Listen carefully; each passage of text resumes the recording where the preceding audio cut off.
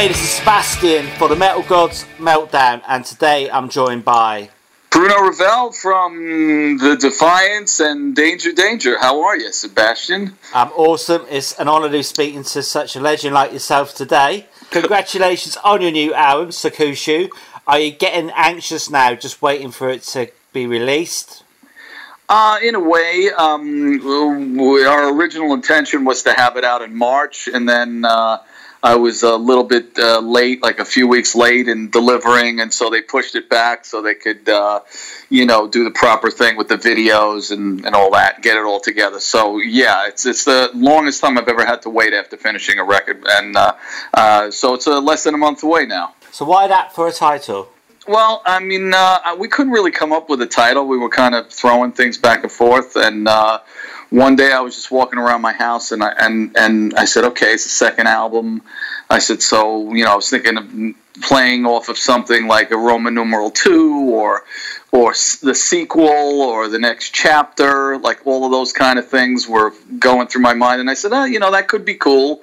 But those actual, the sequel or the next chapter just seemed a little bit bland to me. So I started researching how I could say it in different languages. And the Japanese thing just it was not an accident. I mean, I first researched the Japanese thing because I've always been fascinated with Japanese culture and anime and all of that. And so I have a bunch of friends over there. And I said, how do you say the sequel or the next chapter in Japanese? And so I didn't realize that there's like 7 or 8 ways you could say it.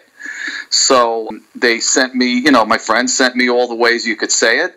And the word Zokusho, just to me, when I looked at it, I said, oh, that looks cool and it sounds cool. I don't know if it's the proper way to say it, but I like the way it sounded and I like the way it looked. So I said the word would look cool on an album cover. So I found out in the end that it's like more of a slang, like kind of a street way to say it, which is even better.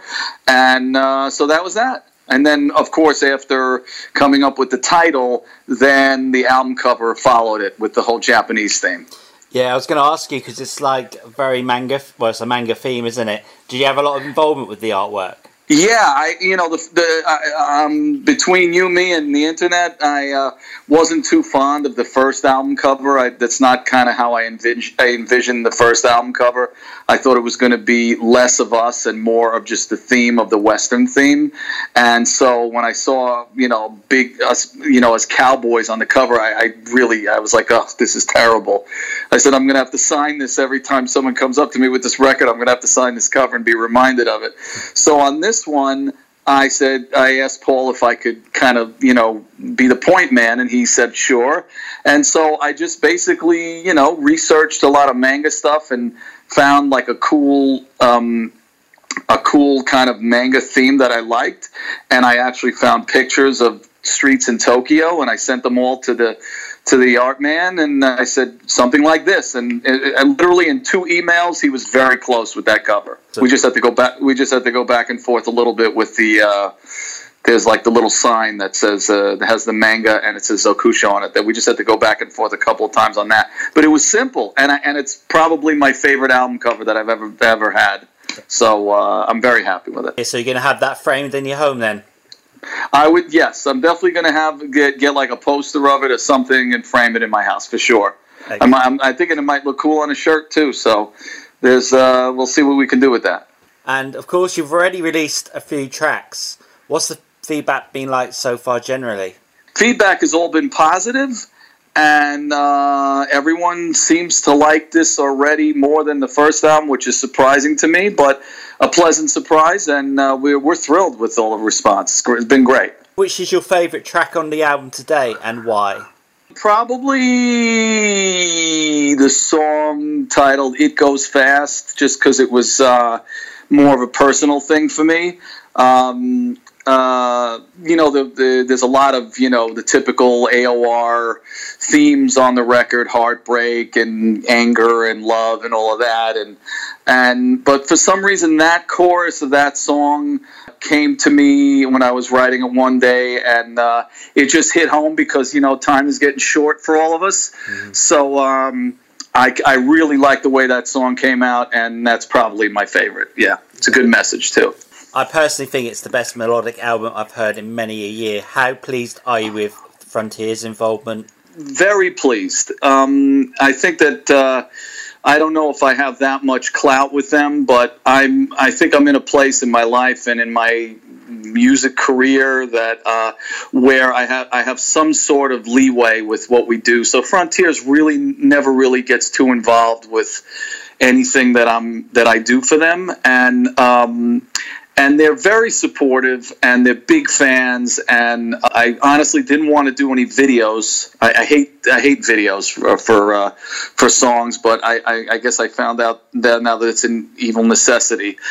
But they were great even with the videos. I like to kind of have my hands on everything. Even back in the day when we're doing Danger stuff, I wanted to be involved in everything, and I had to kind of let go a lot especially with the videos. And they're fine. They're great, and they've been supportive, and I'm really happy about our relationship now. They've been great. I've seen a few posts like with some of the videos that you've already released, and a few people have asked why is the band just not called Danger rather than the Defiants? Well, I mean, because it's not Danger. I mean, it's if you want to say Danger is me, then that to me that would be the only reason to kind of say that. But to me, Danger is the combination of myself and Steve writing the songs, and Ted or Paul at the other incarnation of Danger singing.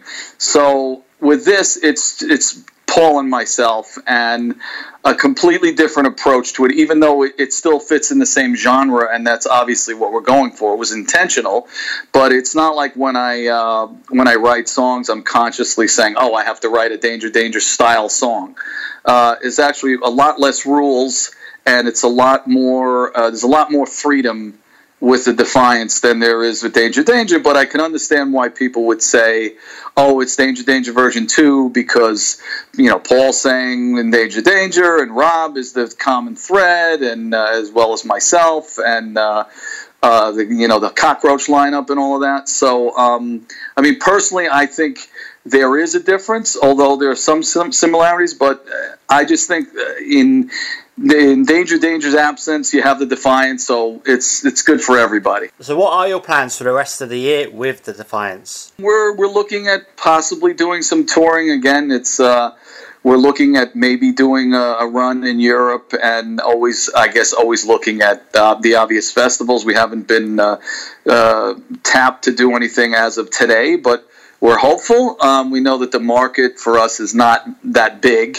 Kind of limits what we can do, because, again, I'm not 20 years old and I can't just go to Europe and ride around in a van for a month, and get no sleep. I just physically, I can't do it. So it has to be well thought out and planned. And again, it's not something financial. It's more just logistical, just trying to figure out the smartest way for us all. And again, Paul lives in Canada. I live in New York. Rob's in Sweden, and whoever plays drums, who I don't know where they live. It's a little bit of a logistical nightmare to get us to do stuff, but it's definitely not as hard as people think. And we're looking into, again, doing a run maybe in Europe for a couple of weeks, and maybe, early next year, that kind of thing. I really hope you get over to the UK and not just London. I hope so too, because the traffic would kill me. Excellent, man. Do you actually have a favourite country to play in? I mean, you've mentioned Japan, so is that one of your favourites?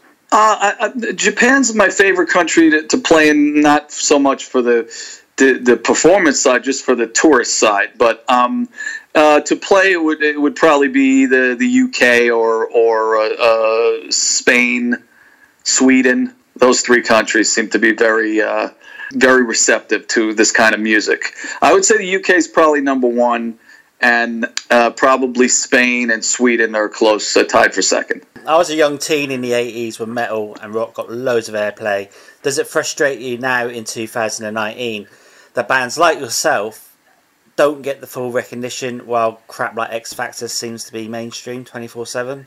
No, not really, because that's the kind of the cycle of life. I mean, look, when you were growing up and I was growing up and getting into music and liking the bands, I mean, there weren't bands in there that were 50 plus years old coming out and getting a fair shake. You understand? Yeah. Music and rock and roll and even pop music, for that matter, it's a young man's game. So, I mean, I'm happy to see some of these kind of upstart, AOR rock bands that are coming out now trying to make some movement in that. But it's a different world now. So, I could be bitter about it and jaded and say, oh, everything sucks now, music sucks now. But, it is what it is. And having children and, I see how my son reacts to music and reacts to things. And he's reacting to the same stuff that we reacted to when we were young, whatever you gravitate to, whatever grabs your ear. So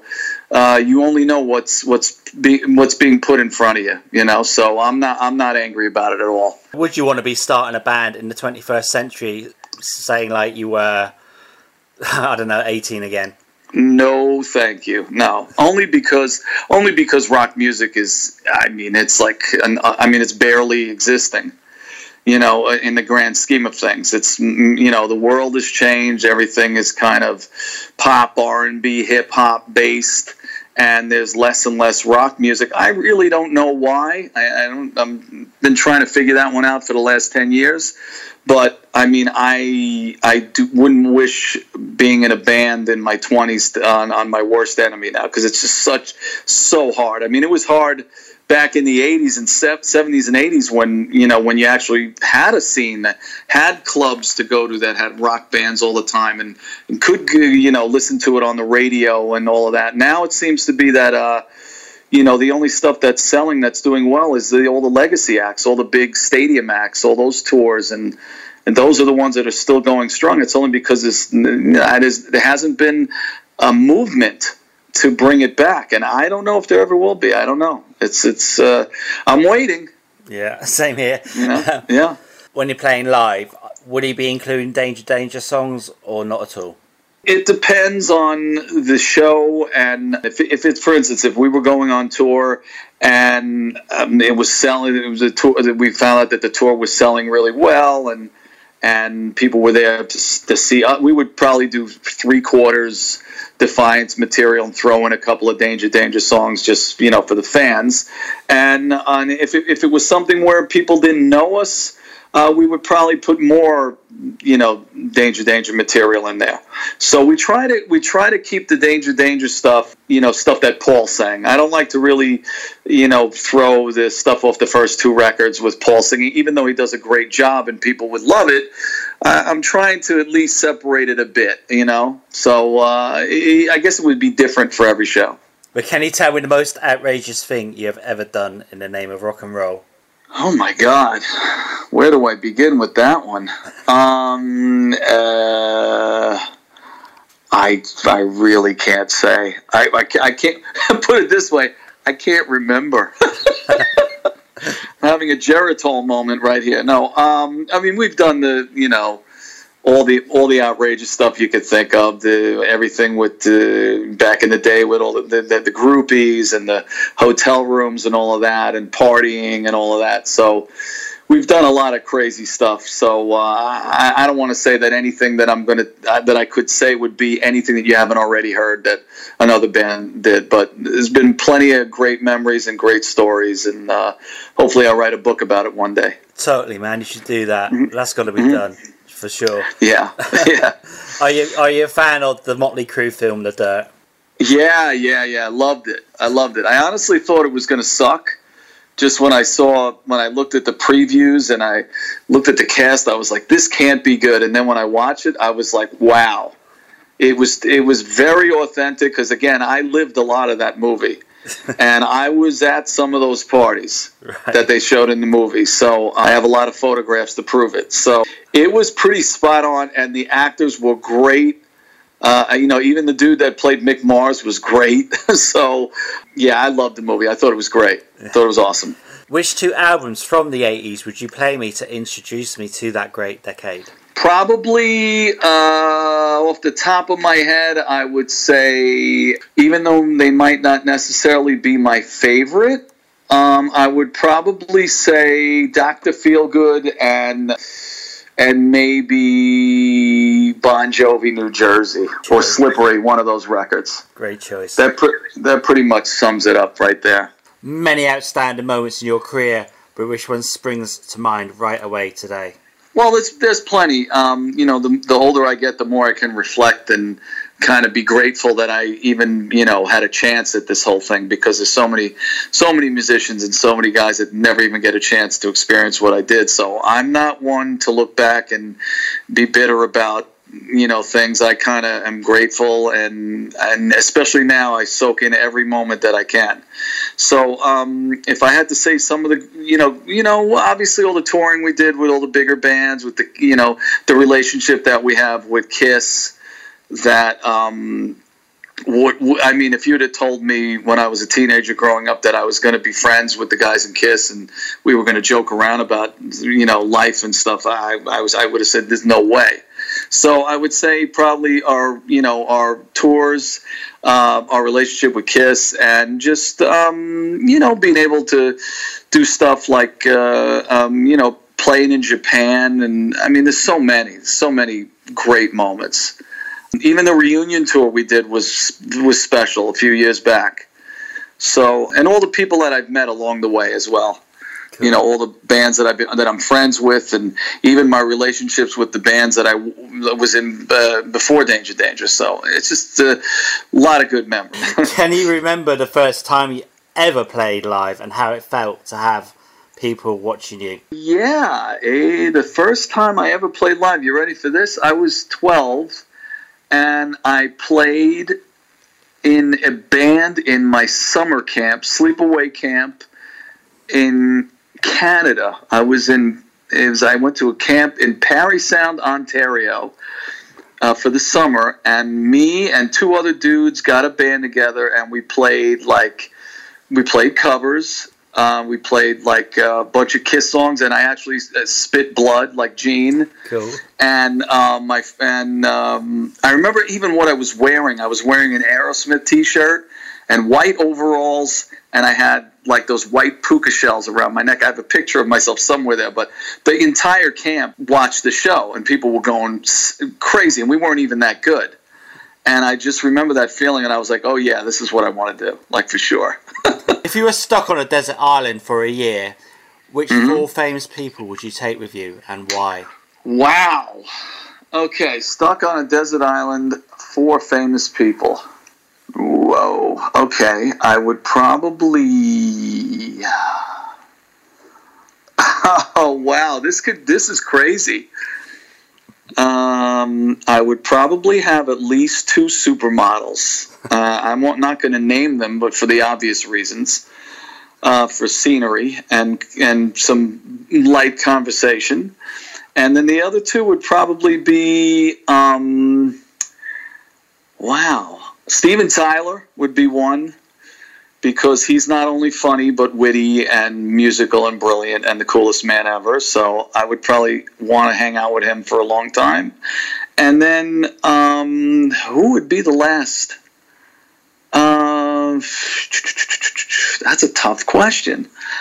You know what I'm going to say? I'm going to say, oh Jesus, I don't know.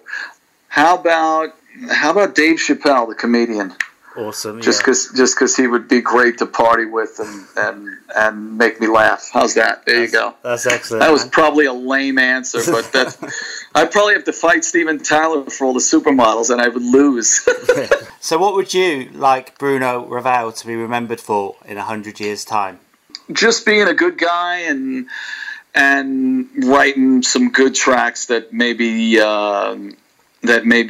made people forget about the daily grinds, the rigors of life. Maybe took them to a place where it gave them a little enjoyment. So that would probably be good enough for me. Can you tell us why we should buy Zokusho? Because it's fucking killer. Because you're going to like it.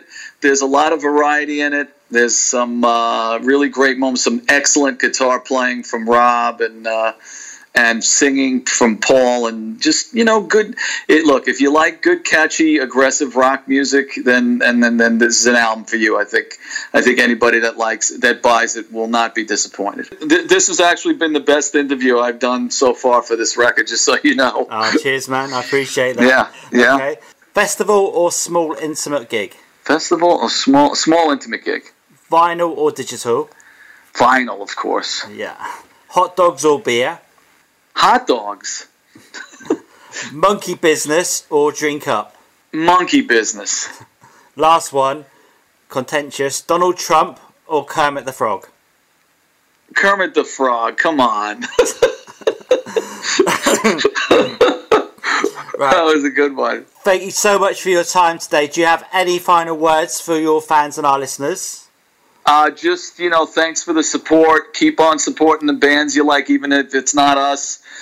Just, keep it alive. It's only the fans are going to keep this alive. That's about it. Hey, everybody, this is Bruno Ravel from the Defiants and Danger Danger, and you're listening to the Metal Gods Meltdown.